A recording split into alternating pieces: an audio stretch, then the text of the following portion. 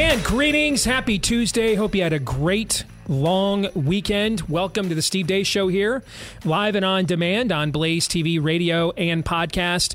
In case you had forgotten, my name is Steve Deace. His name is Todd Erzin. And there is Aaron McIntyre as well. I literally did almost forget your name there for a second, but I'm going to just chalk that up to old age. Yeah. Indeed. Here's what we have going on today's show. We are going to get into some Pop Culture Tuesday at the very end of the program based on what I did for 12 hours yesterday. So I had not done, I used to do this over Christmas time annually. I hadn't had a chance to do it the last few years. So it's been like, I think it's 2018 was the last time I binged watched all of the Lord of the Rings movies. And people are asking, of course you're watching the extended versions. Do you even Lord of the Rings, bro? I mean, there are no other versions. Those are the proper versions. And I binged watched them yesterday with my son. And I came away with some thoughts. And we will discuss that on Pop Culture Tuesday coming up later in the show. For fake news or not, I have a question I want to ask. All this kvetching about voter fraud and elections don't matter. How much of that really matters? How much of that matters to us? How much of this do we care? We're going to get into that with fake news or not, based on something I watched over the weekend as well. Anastasia will join us at the bottom of the hour. Julie Kelly of American Greatness will give us the latest update on the political persecutions of the January 6th prisoners. All that and more coming your way, but let us begin, as we always do, with Aaron's rundown of what happened while we were away. What happened while we were away, brought to you by, surprise, another GOP surrender. House Speaker Kevin McCarthy has cut a deal with the White House to raise the debt ceiling by $4 trillion. The deal apparently includes no meaningful cuts, keeps the expansion of the IRS in place, and does nothing for funding of border security. McCarthy went on Fox to talk about the deal. We were able to do this when the president said he wasn't even going to talk to us. This is really a step in the right direction. It puts us a trajectory that's different. We put a statutory cap on only spending 1% for the next 6 years. So we let government grow, but at a slower rate. For posterity's sake, of course, let's listen to that last bit again. So we let government grow, but at a slower rate. GOP presidential hopeful Ron DeSantis slammed the deal. Well, prior to this deal, Kaylee, our country was careening towards bankruptcy. And after this deal, our country will still be careening towards bankruptcy. And to say you can do $4 trillion of increases in the next year and a half, I mean, that's a massive amount of spending. I think that we've gotten ourselves on a trajectory here really since March of 2020 with some of the COVID spending. It totally reset the budget, and they're sticking with that. And I think that that's just going to be totally inadequate to get us in a better spot. Donald Trump has so far been mum about what he thinks. Speaking of Trump, he was busy this weekend facilitating another LIV golf event at one of his golf courses. If you're not familiar, the LIV Tour is a Saudi-funded golf tour featuring some of the biggest names in the sport. Trump was asked whether he's concerned about taking money from the country that helped fund 9/11. President, the 9/11 families are out saying again that they don't want you to host the tournament. What do you say to those? Which tournament? To host any LIV events. For those of you listening, Trump just shrugs. Meanwhile, on Memorial Day, Ron DeSantis met with some of the families who lost loved ones on 9/11, spending a few hours listening to their concerns at the governor's mansion in Tallahassee. Donald Trump also did an about-face on Disney over the weekend, saying on Truth Social, quote, "Disney has become a woke and disgusting shadow of its former self, with people actually hating it. Must go back to what it once was, or the market will do irreparable damage." This all happened during the governorship of Rob DeSanctimonious. Instead of complaining now for publicity reasons only, he should have stopped it long ago. It would have been easy to do, still is. As a reminder, just about a month ago, Trump hit DeSantis from the left on Disney, saying his actions against the woke company were unnecessary and would result in Disney divesting from Florida. Texas Senator Ted Cruz took to Twitter yesterday to bemoan a new law in Uganda. Quote, "This Uganda law is horrific and wrong. Any law criminalizing homosexuality or imposing the death penalty for aggravated homosexuality homosexuality is grotesque and an abomination. All civilized nations should join together in condemning this human rights abuse. Hashtag LGBTQ. Cruz doubled down this morning, responding to a tweet critical of his from former Trump attorney Jenna Ellis. Jenna, not sure why you're defending this barbaric Ugandan law. It imposes life imprisonment for consenting adults who engage in gay sex. That's ridiculous. You or I may not agree with their choices, but consenting adults should not go to jail for what they do in their own bedrooms. Learning Chinese today, today's phrase is a blessed Eid Mubarak to all the Ugandan homos out there. 祝那里所有的乌干达同性恋者开斋节快乐。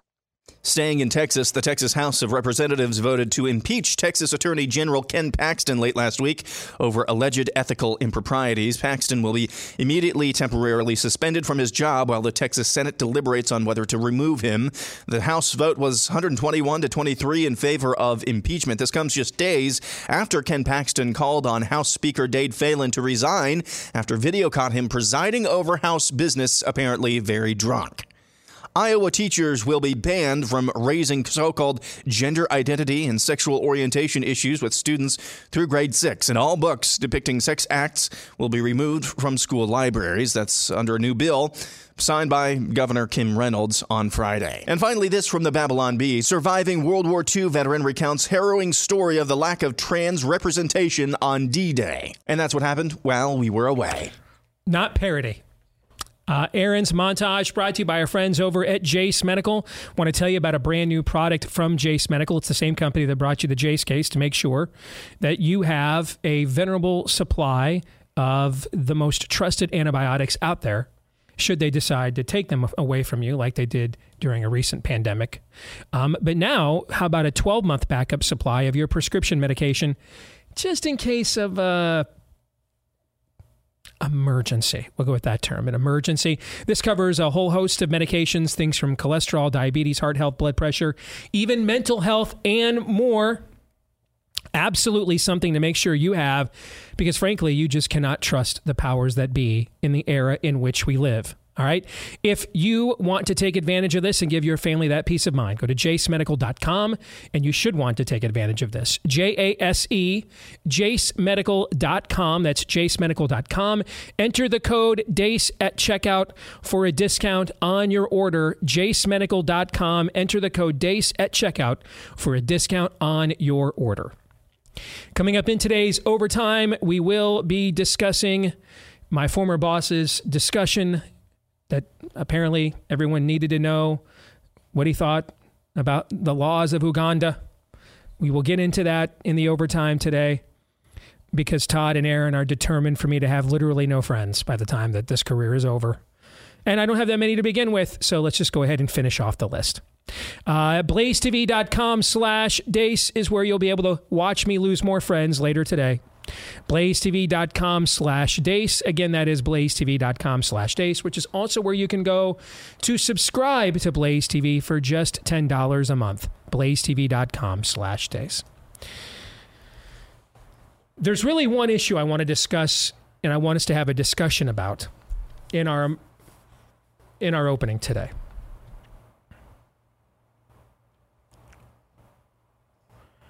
This is a note I received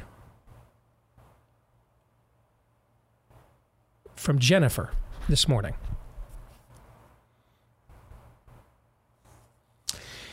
You think you all in power think and care about. You think those in power think and care about us. We are nothing. Once again, we are overlooked, used. We mean nothing to those in power who continuously sell us out and burn us to maintain their power. McCarthy equals Biden as far as I'm concerned. McCarthy has sold us out. Do you fundamentally disagree with a word from Jennifer thus far?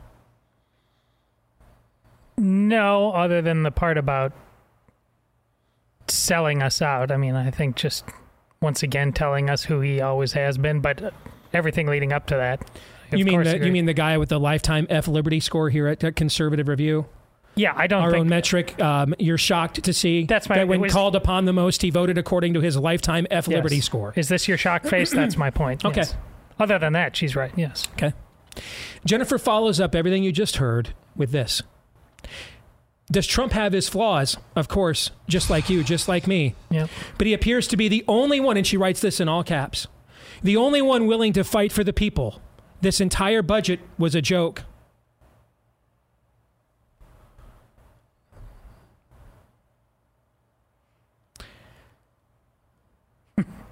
Yeah, I know.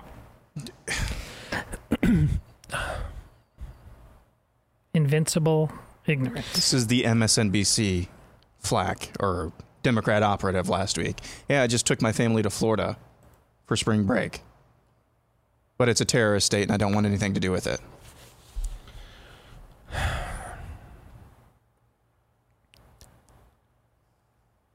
I have no idea how many of you or how many Americans are earnestly interested in the seeking of truth. I don't know. I promise you, though, that I am going to find out. Because that's what we've always tried to do here. That's what we're currently doing here. And that's what we will do here for as long as I'm the one sitting in this chair. Which is why we're going to do an overtime. Likely critical of someone I adore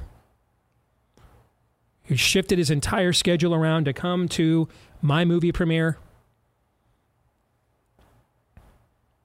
That's why we're going to do the overtime. Why?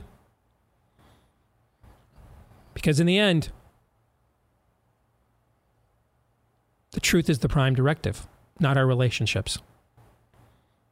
I didn't say relationships weren't important at all, but nothing matters more than the truth. And the truth is, I can't think of a single valid reason why anybody, for any reason, would ever affirmatively hashtag LGBTQ on Twitter. No matter what it is. On an affirmative level, I can't imagine what it is that would cause you to do that.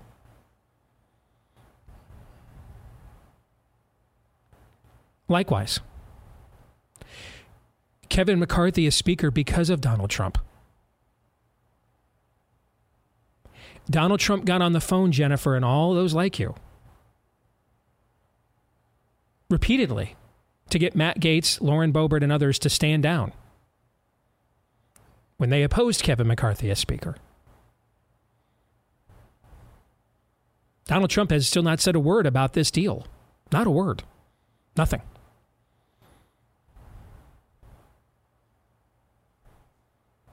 Not a word.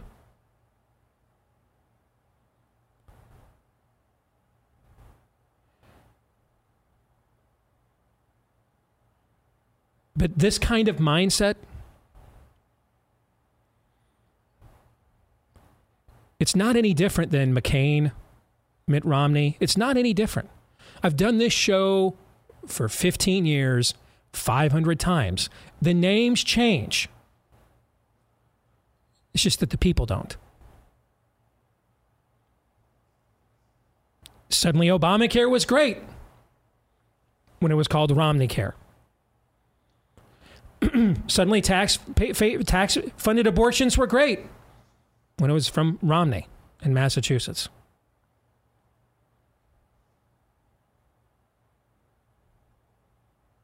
Suddenly we don't care about amnesty because John McCain's electable.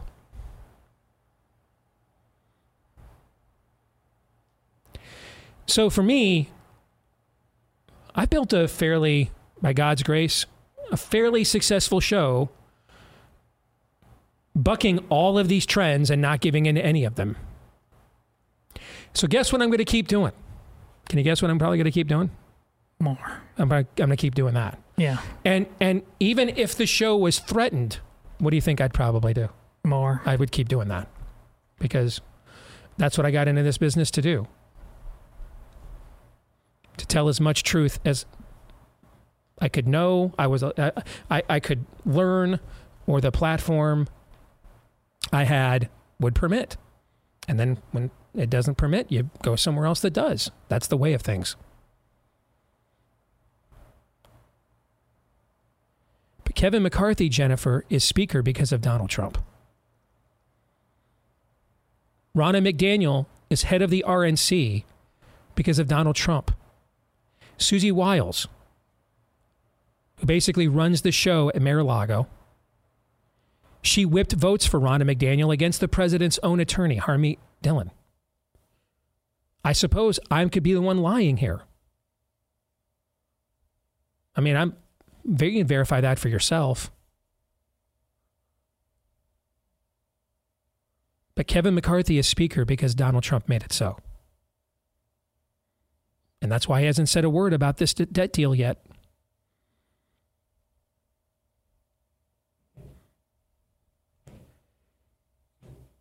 If you're shocked by this, seek help. If you really are stunned that McCarthy did not hold the line,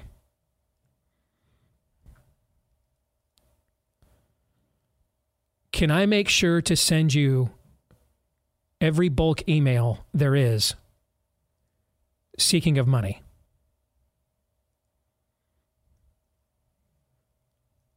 I mean, I just predicted this in the Dace Group on Friday. Mm-hmm. And I was concerned because we had to tape on Thursday to give you guys that day off. I was concerned that by the time it was going to air, he would have already sold us out. I was concerned about that. Thankfully, he waited until later that evening, so we got that episode in. So I got to be right about it. Here's why this happens. And let me tell you some things that you're hearing from colleagues of mine in this industry that are just not true. Kevin McCarthy is not dumb. The Republicans are not stupid.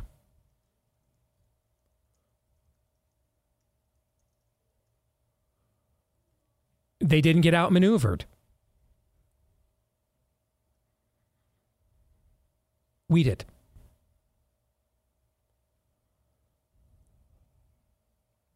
We did. This has gone on for how many years as well? The names change. The people don't. Sometimes their names are John Boehner, Paul Ryan, Kevin McCarthy. How about Bill Frist? Spent, 4 years as Senate Majority Leader? 2 weeks ago, he was at the Capitol testifying for carbon taxes. He was the GOP Senate Majority Leader from Red State, Tennessee. Yep. How about them apples, huh? Yeah. Yeah. There's, in many respects, the Republican Party is a manifestation of who we are. We have been Esau's, only concerned about our feeding our bellies in the next election, and lost a generation as a result. And so we have no leverage with the Republican Party. In the end, they know they can virtually sell you out on anything, and you'll support them. And that's why there are really no red states in red state America. That's why South Carolina sends so many losers to Washington. That's why Mississippi sucks. West Virginia, where the Democrats can't even win a precinct in a presidential election, the Democrat senators to the right of the Republican. The Alabama governor blaming the unjabbed. And as recently as February, they were still running ads from her Department of Health during college basketball games on national television to take that poison. Mike DeWine writing sonnets to COVID.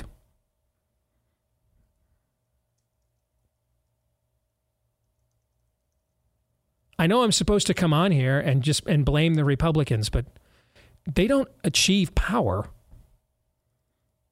through osmosis. We don't demand anymore. Better than Hillary, better than the Democrats. Okay. Anybody that's done any mentoring, coaching, discipling, nurturing, child raising knows if you read the standards down here, that's all you'll usually get.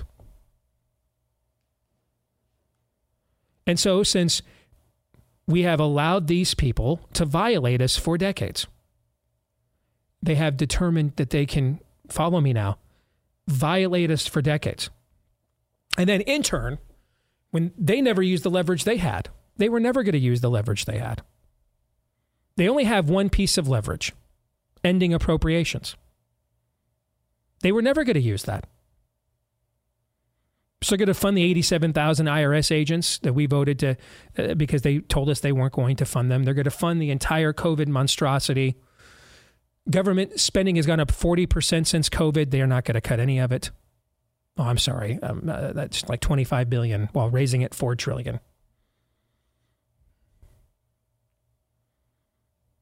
Right away, you had some Trump shills going out talking about how much of a great deal this was, because this was Trump's boy. And then people like my buddy Chip and others spoke up to point out what a garbage deal that was, and suddenly they had to go silence or go back to accusing a DeSantis aide of injecting too much Botox. Yeah, that's cool. We're just not serious. And so we're represented by people who aren't serious, at least not serious about what we believe. Kevin McCarthy is not stupid. He's just a Republican. He was never going to fight for you because he never has. Remember last week? I did it too. Or 2 weeks ago, Adam Schiff should be expelled from Congress. And we were all like, yeah. Adam Schiff still in Congress? I believe so. Any machination been made to change that? No. None.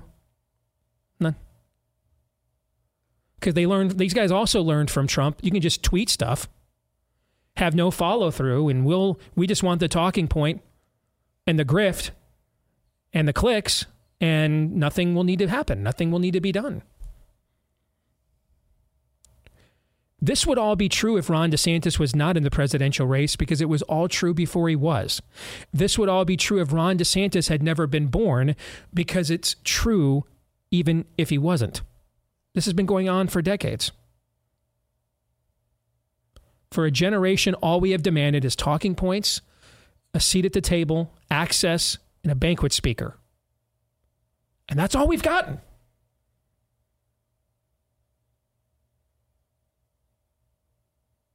And outside of a few places like Florida, which is apparently terrible now, the country's gone. And we're only really debating whether you can bring it back. This is the least shocking news ever.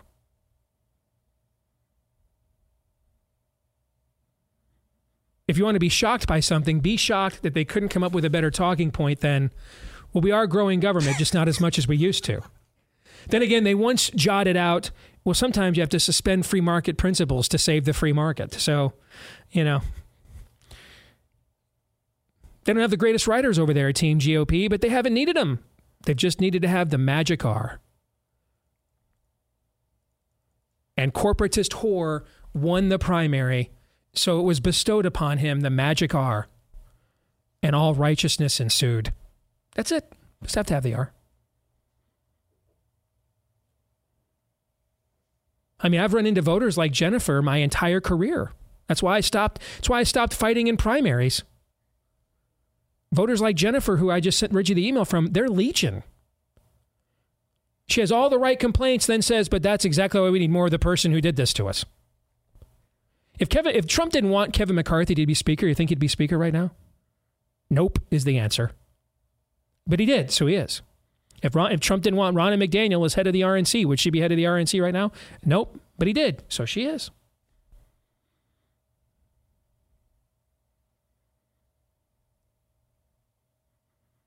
There's just something about this current generation. Public education's terrible, but my kid's teacher would never, ever pedogram them.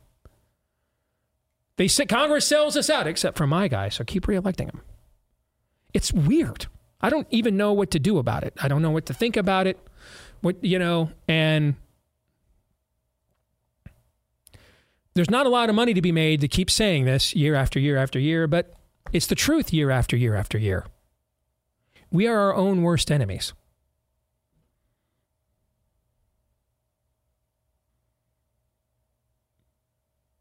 It was never a negotiation. In any negotiation, leverage is required. This was just posturing. They were never going to use the leverage they had. Oh, they have mighty leverage. Defund, default, shutdown. They could have done all those things. They were never going to do them. Ever. So therefore, there was no leverage. I mean, if you can't outmaneuver a dementia patient with both diminishing mental capacity and popularity, you never intended to. You never intended to.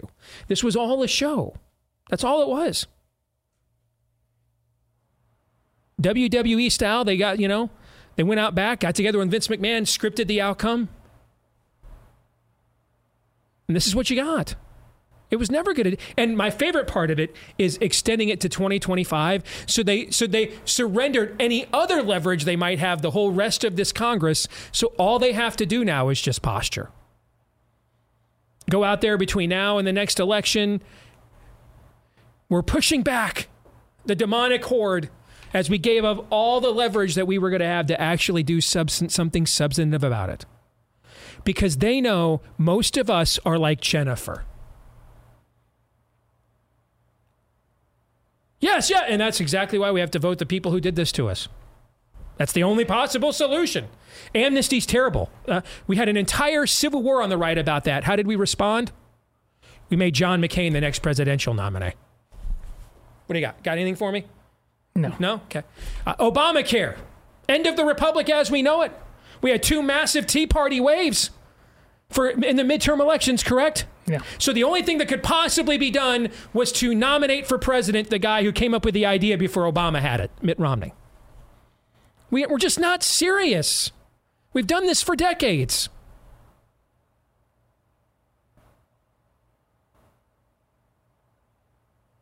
It was always going to turn out like this. When you give away the cow, he ain't going to buy the milk. No, he's not putting a ring on it because you knock on the door of his room at 3 a.m. every time he beckons.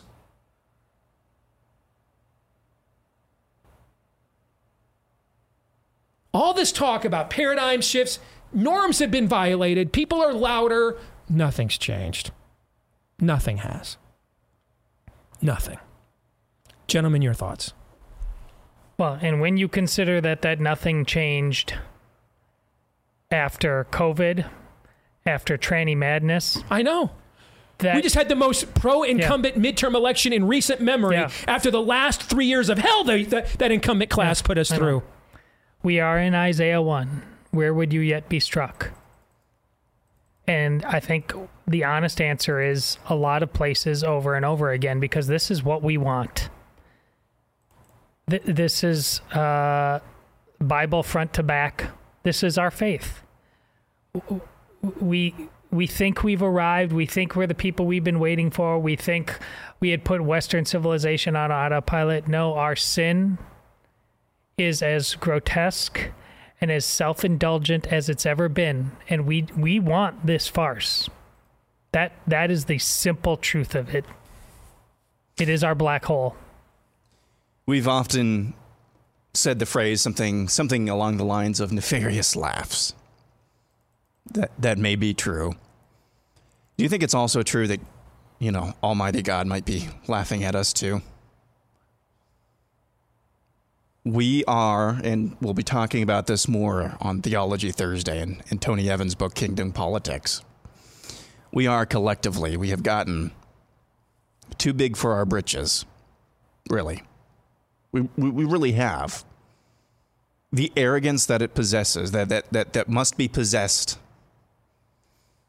To think that, hey, this guy, 4 legs good, 2 legs, or 4 legs bad, 2 legs good. Or 2 legs bad, 4 legs good, whatever. And that we can really just vote our way out of this by political maneuvering. That is the height. That is the height of arrogance. It's not going to take that. We're left at revival or bust. There's a blueprint for politically getting things done, pushing back against the forces of darkness, governing righteously. That is good. I think that honors God. But at the end of the day, we just suck. And we haven't admitted we have a problem yet, collectively. Julie Kelly from American Greatness will join us here shortly.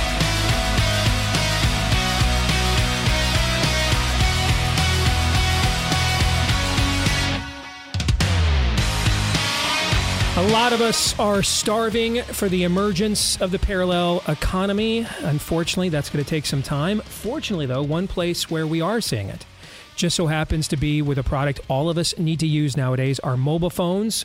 And that's why you want to make the switch now to our friends over at Patriot Mobile. For example, if you are a member at Patriot Mobile, you can switch networks there anytime. Yeah, you move to a part of the town you live in or state where one signal is better than the other, another part of the country where that's the case. You can make that switch to any of those three major carriers anytime for free because of the outstanding customer service they have at Patriot Mobile, who also doesn't take the profits you give them and then try to undermine your way of life. They support the same principles and values that you do as well. If you're a veteran or first responder, let them know when you go to make the switch. They've got even better savings for you as a way of saying thank you for your service. For the rest of us, you can get a free activation with the offer code Steve today. Free activation with the offer code Steve when you head over to patriotmobile.com/Steve. That's patriotmobile.com/Steve, or just give them a call at 878-PATRIOT. Let's welcome in one of our favorites, Julie Kelly from American Greatness. It is good to be able to finally connect with you. You've been a bit busy, so trying to sync up our schedules the last couple of months has not been easy. Julie, how are you? I'm good. Well, I'm not a big-time movie producer like you are. I'm just doing these lowly Skype hits from my basement. But anyway, I've missed you guys. Thanks for having me back on. You bet. But you have been a watchwoman on the wall for sure, where this political persecution of these January 6th prisoners has been concerned from the very beginning. I don't even know where to start. I mean, I am following all of the work that you are doing on a regular basis. I'm not even sure where to begin. What do you think? Is it the Oath Keepers trial and what went on there? What do you think is the place maybe where we need to start this conversation? I mean, I think the Oath Keepers sentencing is a good one.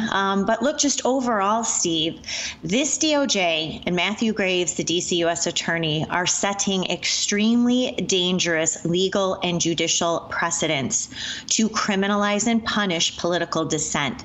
That is the entire pretext premise of the January 6th, what Matthew Graves calls Capitol Siege investigation. We now have a court's imprimatur on using the extremely rare charge of seditious conspiracy, a Civil War era statute that was an alternative to treason to charge those supporting the Confederacy. No American has ever been convicted of seditious conspiracy. The people who have been convicted of seditious conspiracy have been people like the Blind Sheik, who bombed the World Trade Center in 1993, killed 6 people, injured 1,000 more. That charge has been levied by Matthew Graves against nearly 24 January 6ers, none of whom brought weapons to the Capitol.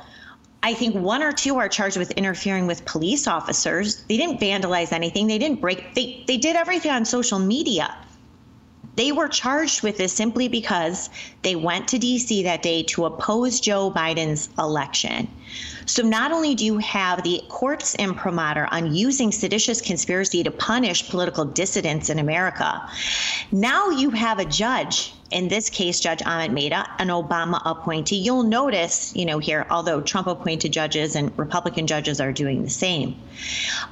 Going along with DOJ's request to add terrorism enhancements at sentencing, basically designating these individuals who were convicted of seditious conspiracy by a D.C. jury, basically designating them domestic terrorists and sentencing them accordingly. This is now the precedent that the Department of Justice has to use these same charges and sentences against people who protest a rigged election. And this is aimed right for 2024. Julie, we're about 2.5 years since January 6th now. I mean, you're the first person I know of that really began to question that narrative, or at least ask it to explain itself. And I don't know anybody that has held more of a vigil over these various court proceedings on this issue than you have during that period of time. We've also seen video of some form of a riot that did take place, some form of an exchange that did take place with some private citizens and police who started it, what instigated it, but there was some form of an exchange. I bring all that up to ask this question. Over the course of the 2.5 years that you have covered this, what would you say is the percentage of those who are suspected of, charged with actual violent acts? So we have data on this, Steve, and it's roughly about between 10 to 15%. That's it. Correct, who are charged with assaulting police officers with some sort of weapon. I don't even think it's 10% of those. Now, there are probably a few hundred charged with assaulting or interfering with law enforcement. But the video loop that you see over and over of protesters clashing and assaulting police officers, that's a very small percentage of the overall now more than 1,000 defendants who face criminal charges. Most people have been charged with low-level misdemeanors, including my personal favorite, parading in the Capitol, which nonetheless is a federal offense, and in some cases, DOJ seeking prison time for that petty offense. I think that's an important data point, because Yes. I think that reinforces the premise of what you said a moment ago. It would be political retribution, still not, prosecutorial discernment, but par for the course politics when supporters that will never vote for you act out in a way that everyone that is somewhat reasonable can agree is lawless, and to make an example of punishing them so that you can then cynically try to label that group that votes the same way that they do as all the same. That's also the stuff of a dissolving republic, but at least that would be one form of political machination. To so target people, though, that there are not even trumped up, pardon the pun, or suspected charges of committing violence would indicate something far more sinister for moving forward, a precedent far more sinister for moving forward from the same crowd that tells us speech is violence. That's right. So today, Steve, and people can look at my work in American Greatness, amgreatness.com, but also on Twitter, I'm devoting the entire week to the disparities between how 2020 DC rioters have been treated by this Department of Justice, including Matthew Graves, who now holds that office. The disparity between how those rioters have been handled versus January 6th protesters. And especially the charges that came down, very few federal charges, I will say, for any 2020 rioter across the country, let alone in Washington, D.C. I believe that there's probably a half a dozen. But now we have more than 1,000 January 6ers charged with federal crimes. But the sentencing disparity is huge. And I'm devoting really most of this week on Twitter to posting things that Matthew Graves are asking for. These are leftover cases because most of the charges were dropped from 2020 versus the prison time he's asking for trespassers from January 6th. But to your point, Steve, every sentencing memo comes with this caveat that, yes, this person acted independently. Yes, our legal system demands that people are not convicted of, they don't face charges or sentences, prison time because of what everyone else did. That's not the case here. Matthew Graves repeatedly makes the point that, yes, this person acted independently, but was part of a mob that attacked the Capitol, that participated in the Capitol siege, that's what he calls it, and therefore should face extrajudicial punishment because they were part of a mob he calls it, of people they didn't even know. This is the persecution of a group of political adherents, Trump supporters, Trump voters. That's never happened in American history. That's why I'm saying this is dangerous precedent-setting territory. Since we've talked to you over it's been a couple months since we last talked to you. Can you give us a personal story or anecdote of a case that you have filed that really hit you on a human level, really personally bothered, disturbed you maybe a little bit more than the average political persecution, I guess, that you're covering right now?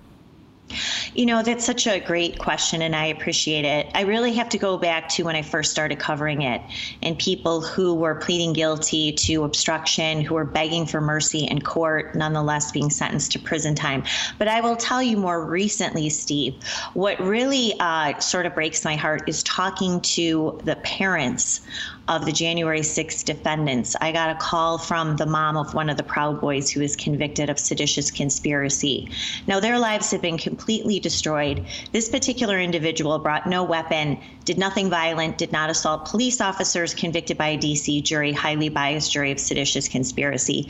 And this defendant's mom took the time out to call me and thank me for my coverage. And I get that sort of grace from so many parents, and I think that's the part that impacts me the most personally, just how gracious they are, but also keeps motivating me because there are so few voices on the right covering this, reporting on this, and defending. You don't have to defend everything that they did, but we certainly have the responsibility to call out and expose this very dangerous precedent and this highly selective political prosecution. So I'm always grateful to you guys because you have helped cover my work on this from the very beginning when very few outlets would. So thank you as well. Oh, you're very welcome. I mean, thank you for the outstanding work that you have done.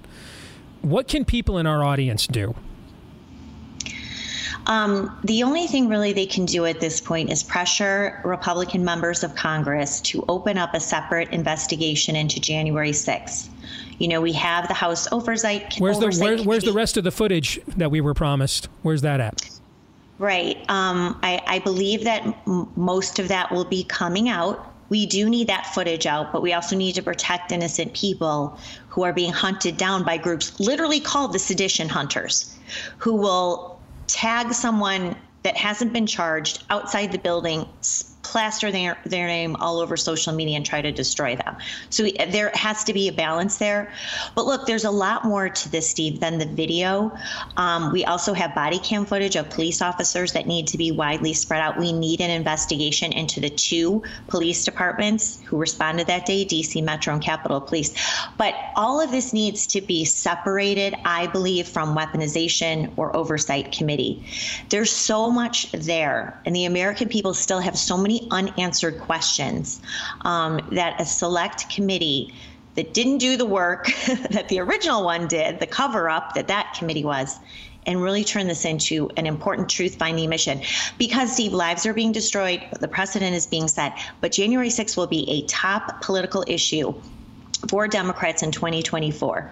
And the longer we allow these falsehoods to fester, the more that Democrats, including Joe Biden, will have the upper hand in convincing Republicans that this was some sort of insurrection and that everyone from Donald Trump down to Republican lawmakers should pay the price for supporting it.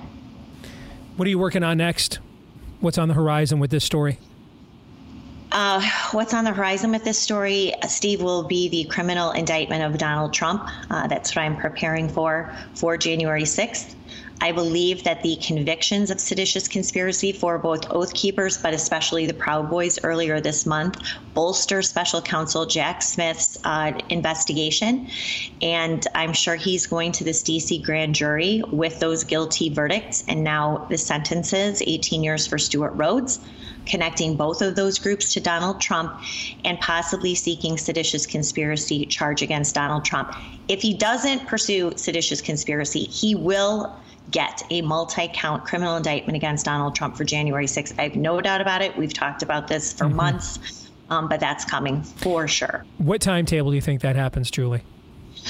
That's such a good question. I think he'll probably be indicted on the classified documents issue first and then January 6th. So it could be sometime in June, July, August. I can't see them dragging this much longer into the fall. But who knows? They have no guardrails, Steve, this Department of Justice and Jack Smith. So they're going to announce this indictment at the most politically opportune time for the Biden regime and DOJ. I've got about 90 seconds for this last question. Do you believe that they would attempt to charge him and indefinitely detain him as they have done so many other January 6th defendants? Do you think they would try that? Yes, I do, unfortunately. And which would probably lead to some kind of a Supreme Court challenge then, I'm guessing, right? It would immediately, any ruling by a judge, and these judges are the real villains here. but there's case precedent to seek pretrial detention. That means denying bail for defendants, not just charged of seditious conspiracy, charged with obstruction of an official proceeding, which he will definitely get that count. So think about that, Steve. You could have this ruthless, bloodthirsty DOJ, this highly partisan Jack Smith, who no one's seen in 8 months, who's interrogated everyone from maids at Mar-a-Lago to Vice President Michael Pence, and seeking pretrial detention for the former president of the United States. And we have now case precedent, January 6th, for a judge to consent to keeping him behind bars, awaiting trial. It's great work. It just doesn't probably feel like the most rewarding most days, Julie. Thank you very much, though, for your willingness to do it. It has truly been a service to the Republic. God bless you. Always good to see you. All right, thank you. You too. Thanks for all you guys do, too, Steve. You bet. Thank you. All right, gentlemen, your thoughts? You know, she said the American people are waiting to know, and I think Julie said that in the sense of an American people, you know, historically who we're supposed to be as citizens. But this is what makes Julie's work all the more, because she knows that what she said there isn't actually. The American people either don't know or don't care about most of this. And the fact that Julie continues just to do this work because it's the right thing to do, it's what a citizen and a journalist, by the true definition of the term, would have done. When she said that, it made me sad, because she keeps trying to breathe life by speaking truth into things where if she looks to her left and her right, she knows people just don't care about justice anymore. Aaron? That is maybe one of the most depressing things that has been said on the show this year, and that's saying something. Because at the end of the day, we, as citizens of this country, and I'm speaking collectively, if you're listening to this show, you're tuned in and engaged at a level that the vast majority of your countrymen are not. But we, the citizens of this country, really just do care more about, hey, as long as I get to go home to my American dream on Shady Lane in my 2-car garage in my 65-inch TV in the basement, and I get to watch baseball or the NBA playoffs tonight, as long as I get that, as long as I get that dope hit, I couldn't care less about any of these things.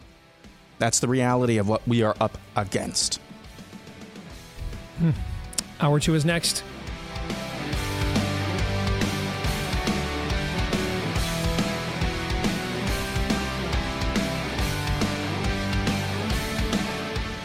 All right, back here with Hour 2, live and on demand on Blaze TV, radio, and podcast. Steve Deace here with Todd Erz and Aaron McIntyre and all of you, and you can let us know what you think about what we think via the stevedeace.com inbox by emailing us, steve@stevedeace.com. That's DEACE. Like us on Facebook, Me, We, and Gab. Follow me at Steve Deace Show on Twitter, Getter, and Instagram. You can also find me on TikTok over there as well if you want to help make sure the Chinese have every last piece of information about you that they probably already do.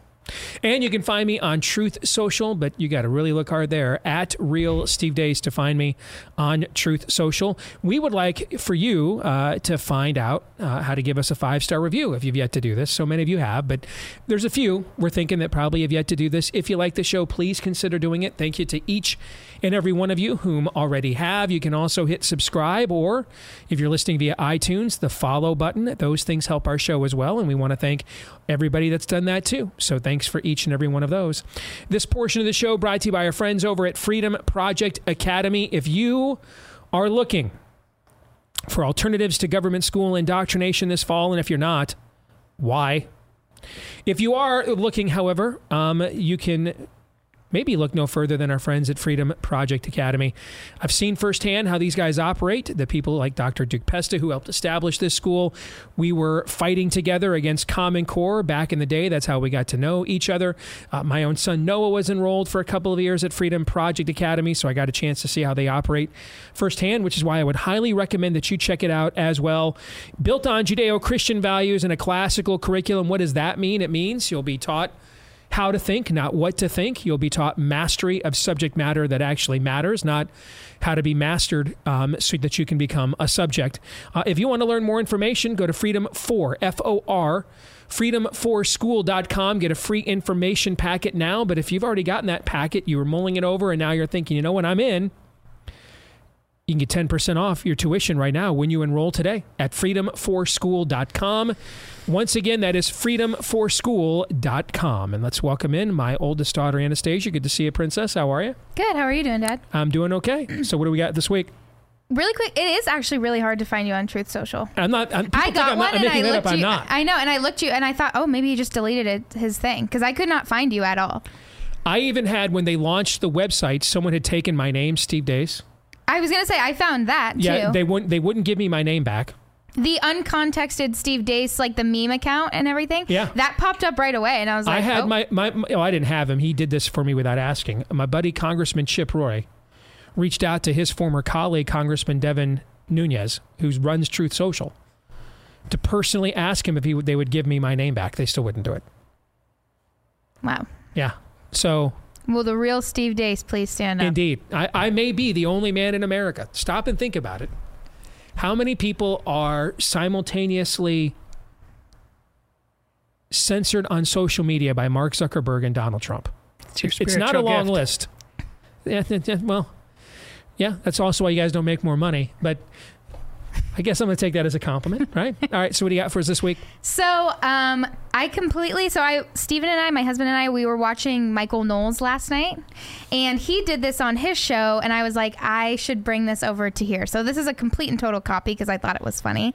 But he did, so his producers would read him like Gen Z terms, and he would have to try to guess what that means and use it in a sentence. Okay. So I thought that might be fun to kind of see if you guys know what these mean or if you think. Now, you would think Aaron would have the advantage here, closer to Gen Z, but Todd and I are raising Gen Z kids, so that may even out the odds here. So I feel like maybe Aaron has a better shot. That's what I was going to ask.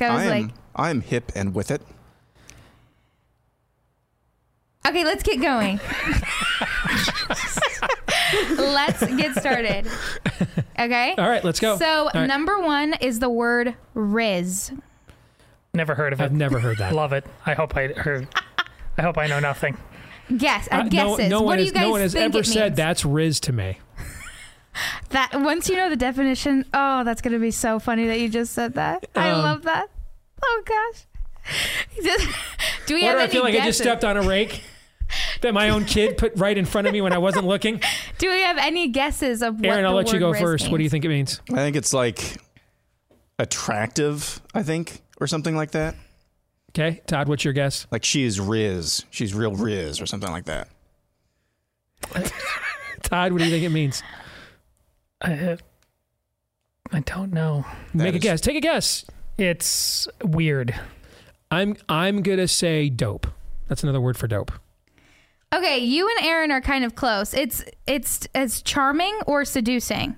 Okay. So you said no one's ever described you with having Riz. Yes. Yes. So like in a sentence would be, I'm about to Riz up Sarah. Do you know if she has a boyfriend? What's the root of this? Where does it come from? Do you know? What's Riz short for? I have no idea. Okay. I didn't deep dive into that. Yeah. Okay. All right. Okay. So I'm not a total failure as a parent then? Okay, go ahead. No, you're just not charming or seducing. Okay. Number two is this one. I'm hoping that you guys know. This one is no cap. For real. Why is my camera going out of focus? I like that guess, for real. I like for real. Okay, I'm going to go with that. Yeah. Like Same. For real? Yeah. That is correct. Oh, great. Good job. It is no lie or for real. So in a sentence, it would be like, Christmas is the best time of the year. No cap. No cap. But where did that expression come from? I don't know. Like for real, when we created that as a slang in our generation, it's easy to see where we got that from. Is that for real? I mean, the term is self-explanatory. What does for cap mean?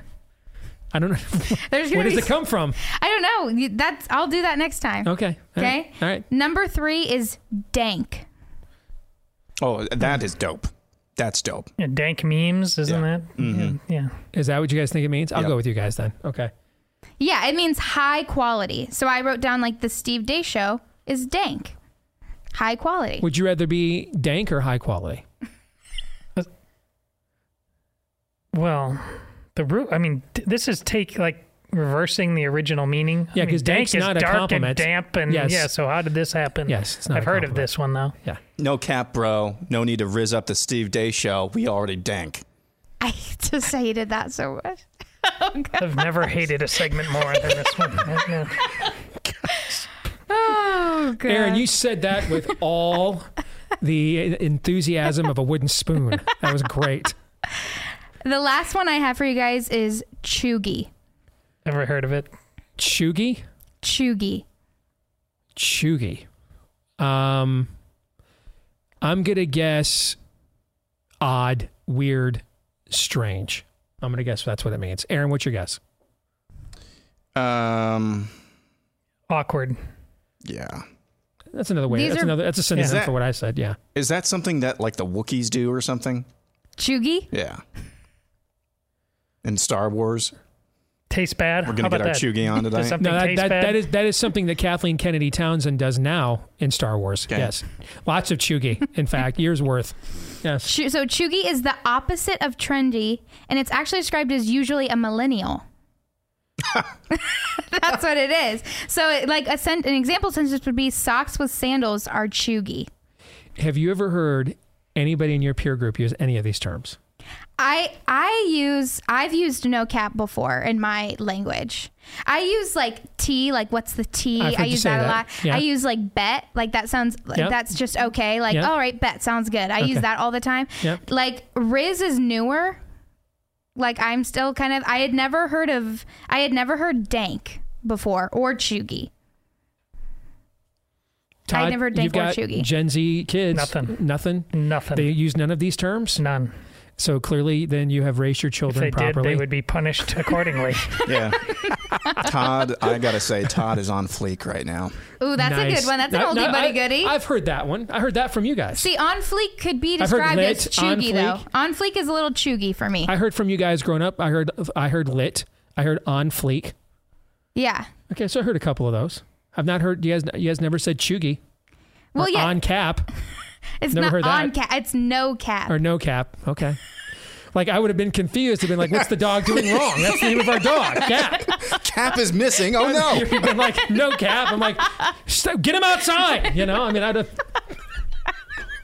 That was chuggy. That made you sound old, Dad. Yes. Well, I'm going to be 50 this summer, so I'm getting old now. You are getting old. Yeah, you'd have to come to grips with that. Sometimes we have to repeat things to you because you don't hear them the first time. I'm not there yet. It's really, I'm like, did you actually say that in my presence? I'm going to give you a chance to recant. That's really what I say. Okay, because sometimes it'll literally just be like, how are you? And you won't say anything, and I'll be like, how are you, Dad? And you'll be like, oh, I'm fine. Thanks for asking. And you're grounded, but I can't do that anymore. All right, good to see you. Thank you, sweetie. Bye. All right, let's get to some fake news or not here on the show. And there's been a lot of conversation in recent years about voter fraud, as there should be. I am someone that absolutely believes the last election was stolen. The last presidential election, I should say. And we did those shows where I laid out reasons why, I don't know how many times. And I was on the air here on Blaze TV that night, yelling and screaming about things that were beyond irregularities that didn't make any sense. And no explanation offered has convinced me otherwise in the time since. So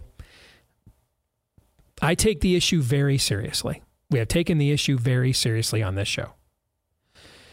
What I want to know, Todd, literally you were calling for the arrest of Katie Hobbs in Arizona. Correct. For 3 months after the last election. Yes. Might even still be doing it for all I know. I don't know. We take the issue here very seriously. My question, though, is this. How seriously do we take this issue as a movement, as an industry? For example, do we want solutions to this? We were one of the few shows who covered Dinesh D'Souza's 2,000 Mules. It got, essentially blackballed in many other places in conservative media. We covered it on this show. We talked to is it True the Vote, the name of the group that was in the movie? We had them on the show. We take the issue very seriously. But I wonder how much of it is that we want a fantastical tale? How much of it is that we want solutions of what can be done? Case in point.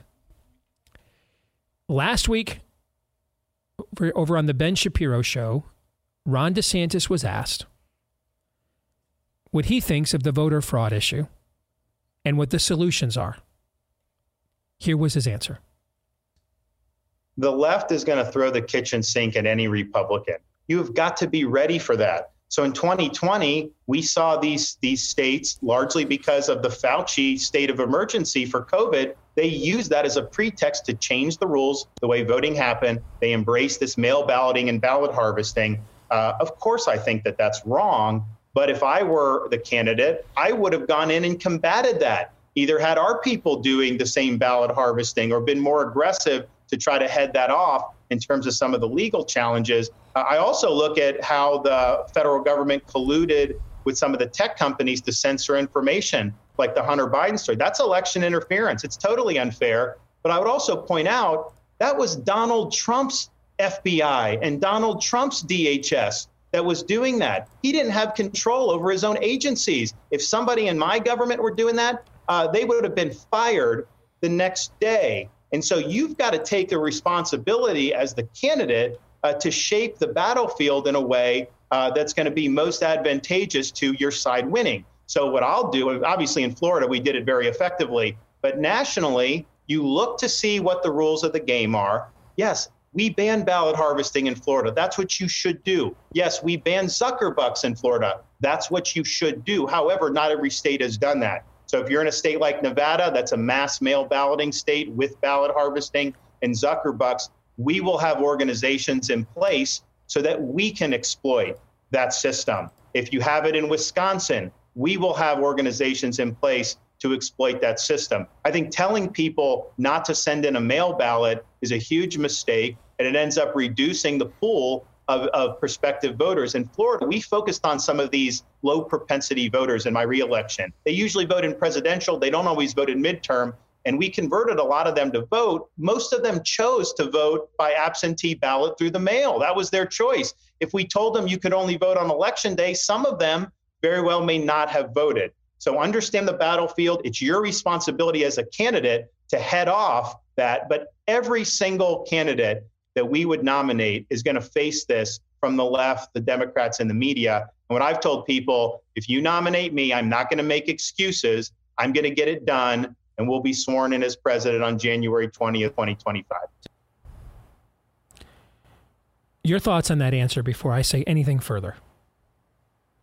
It's I hadn't seen it before. And I had a initially, but after listening to the context of the whole thing, I actually came. This is why he wins. Steve, your thing about when you talk about guys in general, and you know the three, what's the game, what are the rules, kind of thing. How do I win? Yeah. I think if you asked Ron DeSantis, and I think he said it as much in there, like I'd be going back.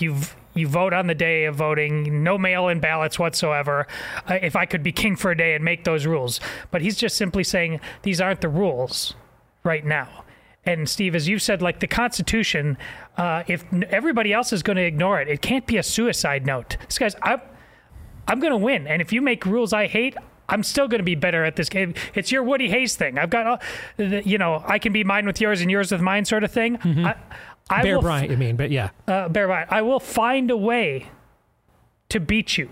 You will not hang us with this farce right now. And that's what you're doing. Maybe we are purer than the system, but most of the Republicans are clearly content to watch this go by. And if DeSantis can't move, then fine, he's going to say, then I've got to figure out a way within this design. It's not just talk. I'd be way more skeptical if he did not have the proof of concept and the track record he does. He's clearly been able to move people in Florida, I think because he thinks this way. You can't trap me. You can't contain me. I will never fall into this situation where somehow I feel cornered because you're leveraging a thought of the way things are supposed to be when you never intend to play by those same rules. So I think this is a reason why he wins. So that was your takeaway? Okay. Aaron, what's yours? Two thoughts briefly here. One is, when I hear these conversations, it kind of reminds me of the fighting through the courts type of thing and deferring to a judicial fiat. We're playing, when we do that on our side, when we just, hey, the courts have spoken, we're playing on their playground with their rules. I kind of get the same vibe from this as well. And it could just be that elections in this country are gone. And if that's the case, well, then that's another can of worms that we've opened up on the show a few times. It could just be that this thing is too late. However, second thought, if there is still hope, there is still time. This is the attitude that you have to have. It's a very guerrilla mindset. Right. GUE. Good word. Guerrilla mindset. Yep. It's the same mindset that the revolutionaries had against the British. The British thought that they were playing a game based on their rules, their terms. Hey, we all line up in the fields. It's just, our forces against your forces. We roll over you. We win. God save the king. The revolutionaries said, no, we're not going to play that. We're going to play by our rules. Or we're going to basically subvert your rules. That's maybe the better way to put it in terms of this analogy that I'm making. So if you're going to go and you're going to wage battle in a war that you don't know may be winnable or not, you must subvert what the enemy thinks the rules of the game are. That's the correct attitude to have. My reaction to that clip, and thank you guys both. I thought you guys absolutely had fascinating observations and reactions to the clip. My initial reaction to this is that is a prime example why we have a significant amount of people in our business that did not want him to run. When you say our business, quote unquote, conservative media. Okay.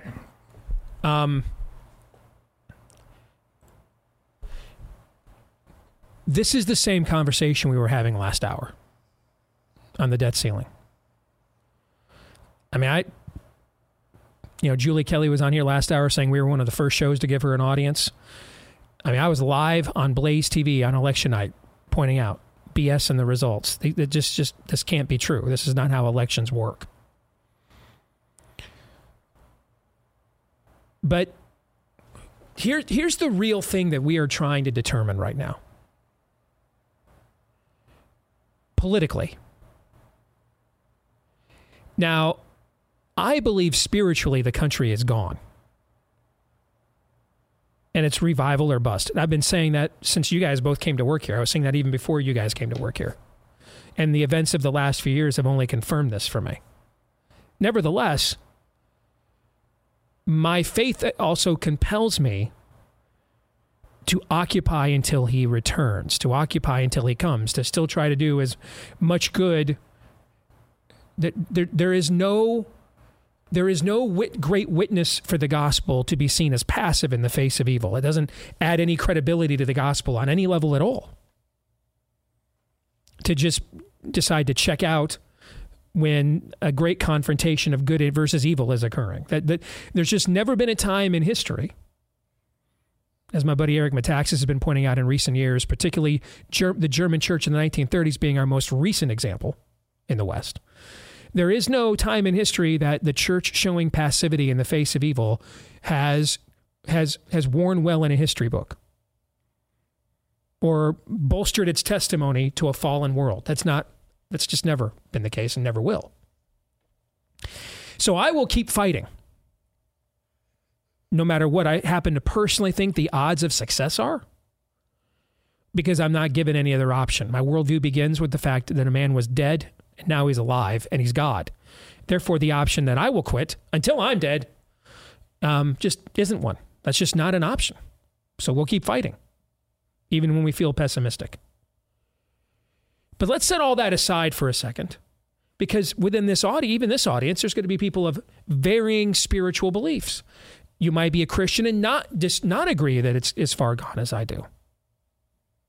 You might not be a Christian at all. But if you're tuned into this show or shows like it, you have at least some interest in civic affairs, right? Yes. Some form of interest in some form of righteous moral outcome in said civic affairs. Some form of some sense of justice, fairness. Fair? Yeah. Okay. I mean, you're certainly not doing this because it's fun. So let's stay on that level for a minute. Within that box, there is an argument taking place, and it's not actually a vocal or visible one. Like, it's not an argument that people are owning up to. It's not like, NatCon, BoomerCon, social conservative, libertarian. It's not an article that people, or it's not an argument that people are saying, I am proud to be on this side of it or proud to be on that side of it. But it is the main argument that is taking place on the right. The main one.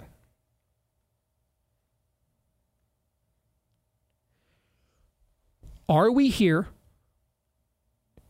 because we are pursuing righteous outcomes? Or do we just want to vent and or a show? That's the core debate. That's it right there. And within those two camps, people of varying belief systems. On the worldview, non-communist worldview spectrum, they'd occupy a lot of different slots. But in the end, you know a tree by its fruit. See, my understanding and reading of history is we're either going to use whatever freedom we have in any given era for righteous outcomes,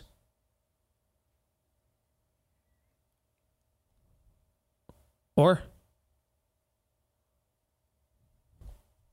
we all know what's in the or, right? We just can't say it out loud. We all know what's in the or. We've all read a history book. It's happened in this country before. We all know what's in the or. Widespread persecution, domestic unrest. Those are your only two options. But there is this movement on the right, and some of it's grifters, but not all of it is. Like the woman Jenny who emailed me in the first hour. I don't believe she's a grifter. I think she truly loves and cares about the country. But there's this idea that just venting alone is enough. No discernible action, no definable action is needed. I don't know, when the left does it, it's called virtue signaling. Here's my Ukraine flag, here's my mask. I don't know what we call it on the right. Losing. Well, that is what it is, but that's essentially what it is. Give me a talking point. And yeah, there are some people on our side that are just absolute grifters. Most of the people in our audiences, though, can't afford to be grifters. Yet even when they go to work, I just want a talking point. I just want to nail that guy at the water cooler. I just, want to hammer Aunt so-and-so on my Facebook page. And it's like demonstrably righteous outcomes are either unachievable or inconceivable. See, to me, it's either righteous outcomes or raise the black flag, because that's the lesson of history, folks. And if you've heard nothing else I'm going to say this entire episode, hear that. The lesson of history is righteous, peaceable outcomes or raise the black flag. There is no in between. And I think we've been lulled into this sense that there can be an in between. We've got enough prosperity and stuff that there can be an in between. No, there can't. And the people that are castrating your sons are letting you know there will not be an in between. Target is letting you know with onesies for chest-binding daughters. There will be no in-between, and there never was. So either there will be peaceable but aggressive, righteous outcomes, or we're going to raise the black flag. So like on the voter fraud issue, we can have Mike Lindell's 9th promise to tell us, and I know I'm not supposed to say this, I don't care. Mike Lindell can give us his 9th promise to finally unravel the Dominion flowchart. Or you can have what Ron DeSantis laid out. One will lead to a righteous outcome. The other is just a vent. It's a lament. It's a nothing. Or it'll get your ass sued.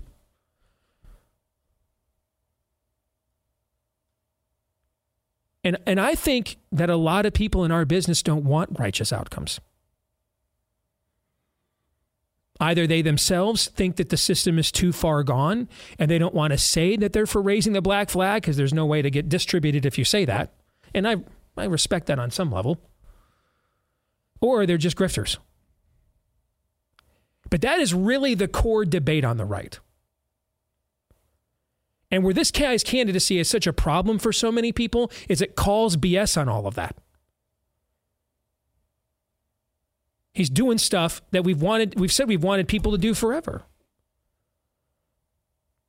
The problem is forever we've been voting for people like Kevin McCarthy. A lot of us think the best we can do is the guy with the comb over man bun and we hop on the back of his 78 Harley. Still listen to Boston's first album. We can't do any better than that. Couldn't possibly consummate this thing, have a family, a future, a legacy. We're just going to vent. Just going to hang out. And I think that is the core debate. And Trump and DeSantis represent these two camps. One guy is a symbol of my grievance. As if grievance in and of itself is an end. It's nothing. It's a tantrum unless it leads to something righteous.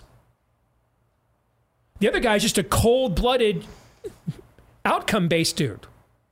Well, I need give me some more of the venting. And I think that's the best answer on the election fraud issue I've heard in 3 years. You know why? Because it's the only answer on the election fraud issue I've heard in 3 years.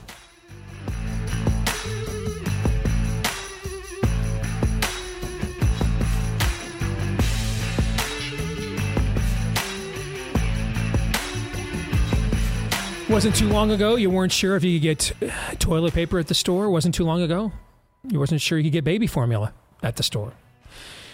Who knows, may not be too far from now when you're not going to be sure you can get the next thing at the store. Like maybe you can't afford a carton of eggs right now. That's why you want to make sure you're prepared. If it seems like this thing is hanging by a very thin thread, because it kind of is. So make sure you're ready with our friends at My Patriot Supply. They are America's leading preparedness company. Get their 3-month emergency food kit. That's breakfast, lunch, dinner, even drinks and snacks. The full 2,000 plus calories per day that you need. And it stays fresh for over 20 years with proper storage. Free delivery too. Free delivery too. Can't beat it. $200 off each kit that you buy, not your total bill, but each kit you buy when you go to preparewithdace.com. DEACE, preparewithdace.com. Again, head over there, preparewithdace.com. All right, let's do some Pop Culture Tuesday, where we look at the intersection between pop culture and conservatism. Yesterday, decided to binge watch the extended editions of the greatest achievement, I believe, in the history of American cinema. Peter Jackson's Lord of the Rings trilogy. And I used to do this annually. I haven't done it, I think, since 2018. And my son and I just spent the whole day going through these and just to be immersed in that world again. But I had 2 reactions, well, 3 actually, that I've never had before. Number one, man, my son knows more about this than I do now. Right? Used to be I had to explain things to him when he was a kid. Now he's the one explaining stuff to me that I didn't know. So, I mean, his knowledge of this world and the intricacies of it is pretty impressive. So that's one thing that stood out to me. Here's the other two things that stood out to me from watching this trilogy. I found myself, and this is going to sound weird, but I found myself through the middle of it. And there are some very dark periods in this trilogy. Key characters die. There's mass casualty events. I mean, they're playing for the highest of cosmic existential stakes here on Middle-earth. However, in the midst of this, the notions of what is right and what is wrong were so clearly defined at all times. I mean, the only gray area that anybody ever delves into is when the House of Denethor and his sons Boromir and Faramir, when they flirt with the idea that they could wield the ring for good. They could use the power for good. Which, of course, is a lie. It's a fallacy. And it's one of the things that the ring has done throughout the centuries to cause so much damage. But that instinct in and of itself is based off of a desire to do good. Even in the midst of all of the tragedy and the violence of these stories, I found myself not wanting to leave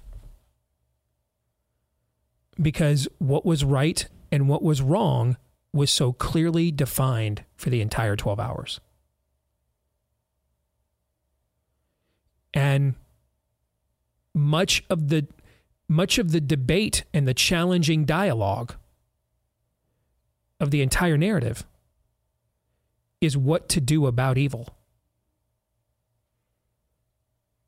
Not calling evil good, not ignoring evil,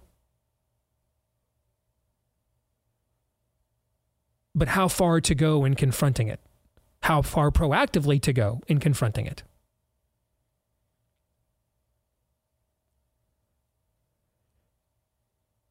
And I realized, I mean, look at the conversation we just had.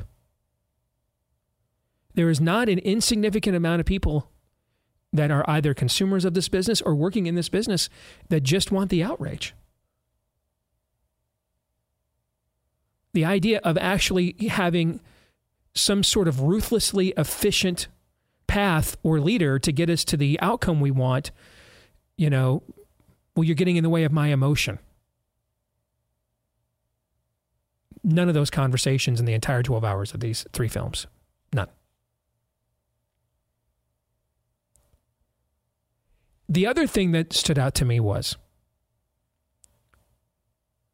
there is no way in hell they would make these movies today. The way that these were made. No way in hell. None. I mean, even Éowyn, when she steps out from King Theoden, her uncle's rule, and against his wishes goes to fight in the Battle of Gondor, and has the great scene there against the Witch King of Angmar where she pulls off, he says, "No man can stand against me," and he finally takes her helmet off and reveals her femininity and says, "I am no man," and ends him right there. First of all, that even wouldn't get made today. But that's not the final battle of the films. In the final battle of the film at the Black Gate of Mordor, she stays behind.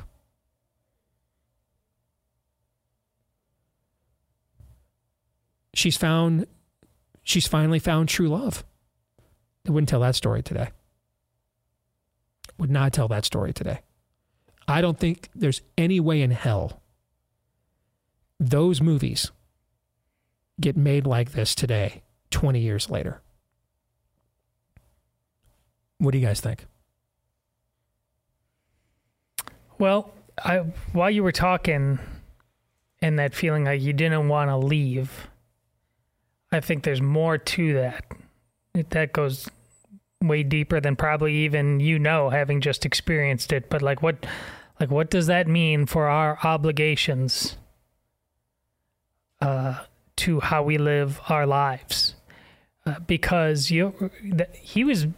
Tolkien wrote those books based on his direct experiences as a younger man through World War I and into World War II, and about how the creep of technology. We just got done talking about that last week with Tony Evans, and he said even then, the building of the bricks, the permanence of our lives.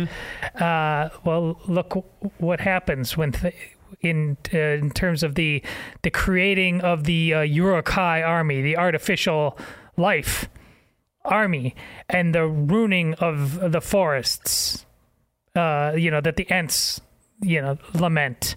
It is, we were always called to be, as Christians, we were always called to be conservationists of a sort, just not the pagan nonsense that we've been given to in terms of the global warming crowd, the Earth First crowd. But we have disconnected ourselves from our roots as true people of the earth. This is largely, again, it's the same thing as Americans. We're just living in these borders here, but does it mean anything? Are we connected to its roots as people on how we are truly supposed to live? And there's a Wyoming Catholic College, which is a very new college. I don't even think it's 20 years old yet, but they've endeavored to do this as part of their curriculum, a Catholic liberal arts program. Part of it is hiking, camping, horseback riding, a way to connect once again as true people of the earth. And that's an undeniable theme in the Tolkien stories. We become too soft. We become too sedentary. We have put our lives on autopilot, where look at the conveniences of just the grocery store. Think about, I don't think we do think about it at all. Like, what human history had no ability to connect to that. And now we have gotten so comfortable, there's that theme again, with the lives that we have now, that we are actually becoming less human. And because we're less human, we can't do what you said, Steve. We can't clearly. That's right and that's wrong, because we that's what we were designed to do as children of God. To know that clearly, intimately. And when we were cast out, because that tree of knowledge of good and evil, to define it for ourselves, we're just doing that over and over and over again. There's truly been nothing new under the sun. And now we are just gorging from that tree, gorging from it. And so we don't even have eyes to see. I don't know. Aaron's the only one of us who's seen it, I think. Did you see the new Lord of the Rings thing? So within Rings of Power, within my internal group, there is a wide variety of opinion. Some who hated it, some who loved it, some who think it's woke, some who don't, who think just cast diversity does not equal wokeness necessarily. So I've not watched it yet, but there's a wide variety of opinion within my inner circle on this. The only reason I bring that up is because I just wonder if in between the time of that being made, even let's say it was as great a project as the original Lord of the Rings, have we become less human? So we simply couldn't even appreciate it. The stories that were there. That's the theory I've had for many years, Aaron, on why we're having a hard time with a good Superman movie. The idea of an altruistic hero who, rather than the perpetually damaged one like Batman, that one resonates better with us than the altruistic one does. What do you think? So this type of movie does not get made today. You covered the content, but the craftsmanship, if you watch the appendices that are attached with some of these, the level of craftsmanship. You look at the chainmail armor. The movie production company actually paid people to put ring on ring on ring on ring. All of that was manufactured. The use of CGI was only used when practically you couldn't shoot something, in nature. and it was blended with practical effects. Something that's just really, CGI is basically everything in fantasy action movies. Very few practical effects because it's so expensive. Those types of things, just the nuts and bolts of making the story come to life on the screen and then actually following through with that story and doing it justice. Those are two separate things, and this movie holds up well, perfectly almost, in both accounts. That, too, is a testament, actually. I think just the craftsmanship alone is a testament to how things have quickly fallen in just 20 years. Because I think it's actually analogous to, we don't get the nuts and bolts of our life right today. Mm-hmm. Much less the deeper things, the story, what we stand for. You read some of the stories we just commemorated yesterday on Memorial Day about those who have given their all for this country.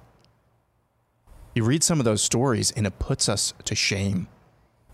Because a lot of these men were men who stood for something. Their very existence, a confrontation of the apathy and nihilism that is so pervasive in all corners of this country today. I think that's the same conversation we're having right here. It's not just an entertainment movie. The messages that are portrayed through the content of the story, and then the craftsmanship, the pride and the craftsmanship of bringing that story to life in a way that it had not and will not ever be again. Those are confrontations of both us on a societal level and us on an individual level. And, going back to kind of less deep things, it holds up incredibly well. Mm-hmm. The sound, I don't know if you had it cranked. I can't believe how good the CGI is from 20 years ago. Well, it's better than in some cases it's better than what we're watching right now. Yeah, well, yes, but it's because they blended them with practical effects, Mm-hmm. But the sound mixing is just incredible. The bass is incredible. The score is incredible. I could I could just listen to that movie with my eyes closed, or those movies, I should say.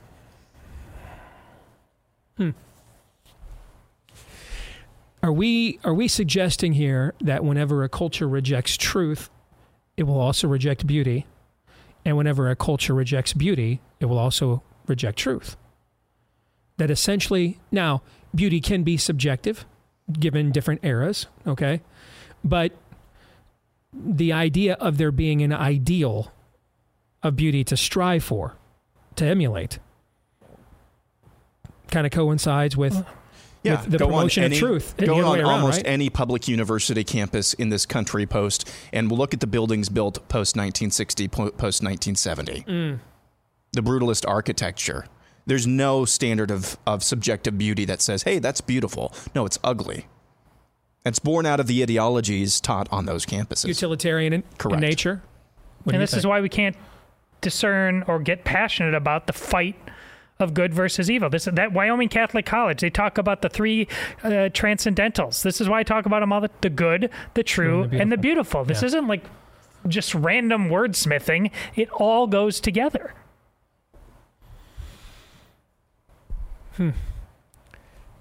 If those movies had never been released and were made exactly the way they are right now and were put in theaters today, how would they perform, do you think? I don't want to know the answer to that question. I really don't. Like, how many Gen Zers do you think would go see them?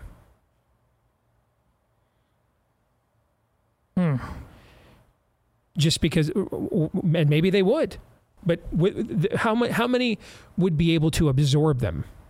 You know what I'm saying? To appreciate.